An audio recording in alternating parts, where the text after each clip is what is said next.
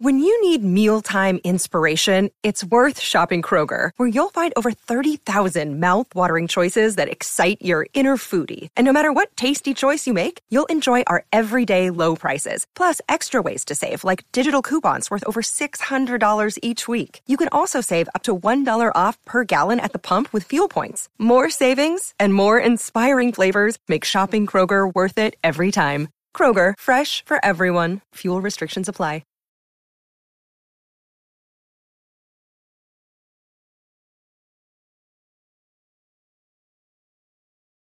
Hello and welcome back to the show. My name is Will Walden. I'm your host. And on this episode, we're going to be talking about SpaceX, Elon Musk's rocket company, and Starship. There's been a lot of hubbub about Starship lately, and SpaceX had just released their brand new Starship page on SpaceX.com. And I'm going to take a look at that right now and give you all the information that they've released so far, because it's nice to be in the know about what this ginormous rocket will be doing in the future. This is a super heavy rocket, right? So it's a Starship in a super heavy. So a Starship's on top.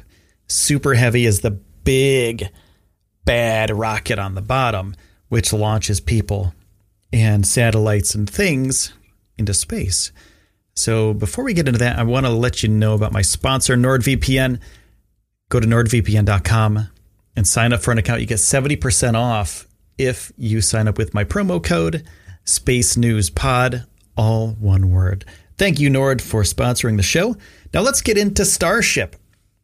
So Starship, spacecraft, and super heavy, which collectively they're known as Starship. That's what it is.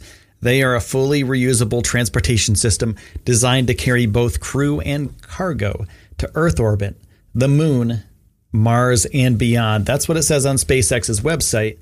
And Starship will be the world's most powerful launch vehicle. This is the most powerful vehicle ever developed, and it'll carry in excess of 100 metric tons to Earth orbit. And SpaceX has been iterating on Starship very quickly. So Starship is made out of steel.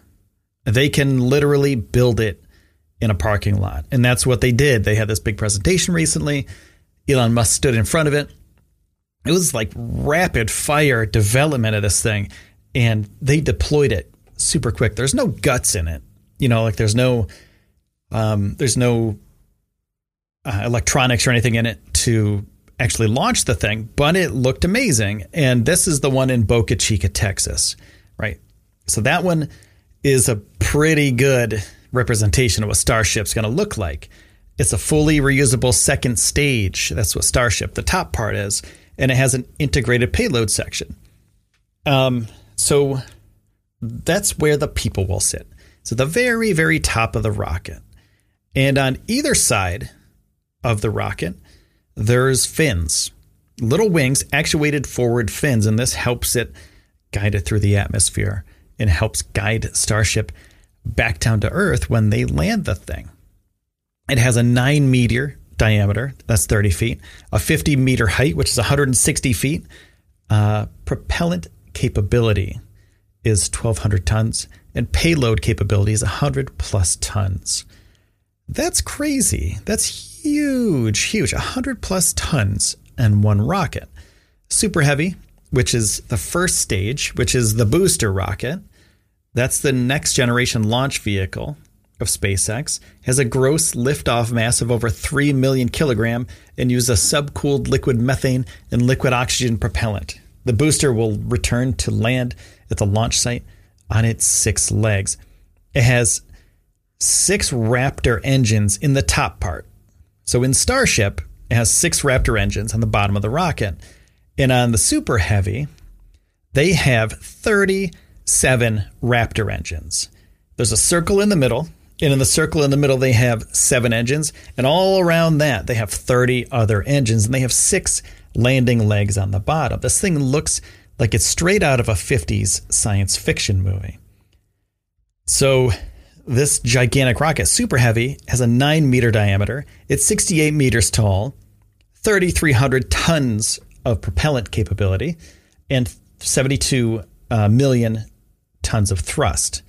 So, so that is kind of huge compared to the propellant capability of Starship on top, which is 1,200, and the Super Heavy is 3,300. Absolutely amazing and immense. So let's go into the Starship uses. Starship will be used to, like I said before, carry payloads. And the top of this thing flips open. So where the people would be sitting, it's kind of like a flip top. You just pop it open. Well, it doesn't pop open. It comes open slowly. And the things inside of it deploy. So we have Starship and we can have Starlink. So those are the things, those are the satellites that SpaceX will be flying into Earth orbit. Also, they use it for contractors. They use it for other people's payloads, like their satellites. They could use it for space telescopes. And they say here that they can use it for space telescopes larger than the James Webb Telescope. And the James Webb is huge. They can send it to the space station. So not only could they send a pod of 7 people in the Crew Dragon, that's their smaller version of the person transport that they'll be sending up to the space station early of next year with 2 NASA astronauts. They've already tested it. They've had a bunch of successful tests with Dragon. And now Crew Dragon will be going up next year. But think about this. How much stuff could you put into a Starship?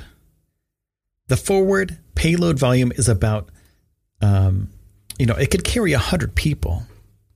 So if you could get 100 people in it, imagine what kind of payloads you could get in there.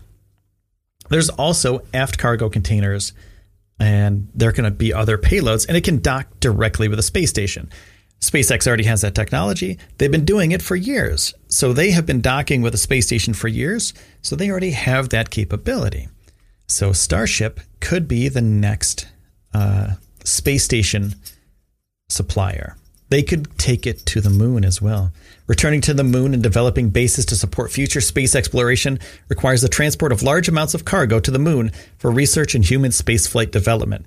The fully reusable Starship system is capable of supporting this effort by carrying the building blocks needed to enable a moon base and by informing the development of propulsive landing systems to help realize this future. That's what it says on the SpaceX site. Basically, Starship can land on the moon. It can deploy stuff, meaning if they need supplies to build something, then you can put it in Starship. If you need supplies to help people breathe, you can put that in Starship too. And food and water, etc. So Starship can do moon missions, interplanetary transport. Now, this is the one that's really kind of crazy. Building moon bases in Mars cities will require affordable delivery of significant quantities of cargo and people. Fully reusable Starship system uses in-space propellant transfer. 2 Starships kind of dock together here. That's what they go pretty much engine to engine, and they refuel. And then from there, when they're in orbit, they launch one of the Starships to Mars. So they could send 100 people on long duration interplanetary flights. That's pretty crazy. Now, this is being built in 3 different locations. There's one in McGregor, Texas, which is a test facility. That's rocket and spacecraft test site. That's where they're testing the Raptor engines and other components. And then there's Cameron County, Texas. This is where Boca Chica, right? So Boca Chica, Texas. You probably heard about that. That's where they tested. That's where they had the big Starship presentation a couple weeks ago. And then they have the Space Coast of Florida, which they're building. Apparently today, this is kind of breaking news, but I want to get this out here. Somebody had witnessed another Starship being built in Texas. So there's 2 in Florida. So there's 2 being built in Florida right now. I'm going to have a whole other podcast about that one. So my friends, that's what we have. We have Starship. You can go to SpaceX.com/Starship or go to spacenewspod.com/ or not slash, but you can search for Starship on Space News Pod, and you can find all sorts of information about Starship and new developments as they come available. But for now, I'm going to say thank you to all of you for listening. If you haven't subscribed to the show, make sure to do that. It really helps out. If you haven't gone to iTunes and left a review, that helps so much. And I want to say thank you to everyone who's done that. That has tremendously helped me. So thank you so much for helping me out there. And also thank you to NordVPN. You can go to nordvpn.com/space news pod, and you can get 70% off your NordVPN subscription. And thank you for taking the time out of your day to spend it here with me on the Space News Pod. My name is Will Walden, and I'll see you soon.